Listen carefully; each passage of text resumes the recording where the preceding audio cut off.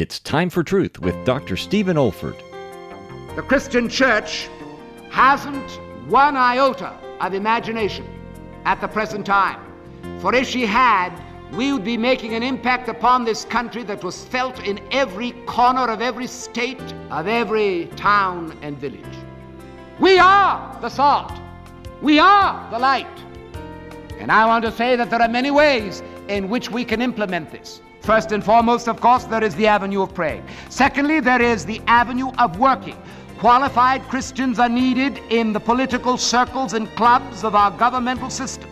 Our witness and our service should be effecting and exerting an influence upon every area of our national life.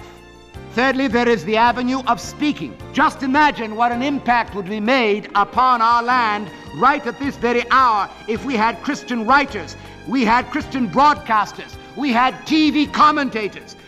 We bemoan our lot as Christian people and as a country, but we've got ourselves to blame. We've held back from these places of responsibility. This is David Olford.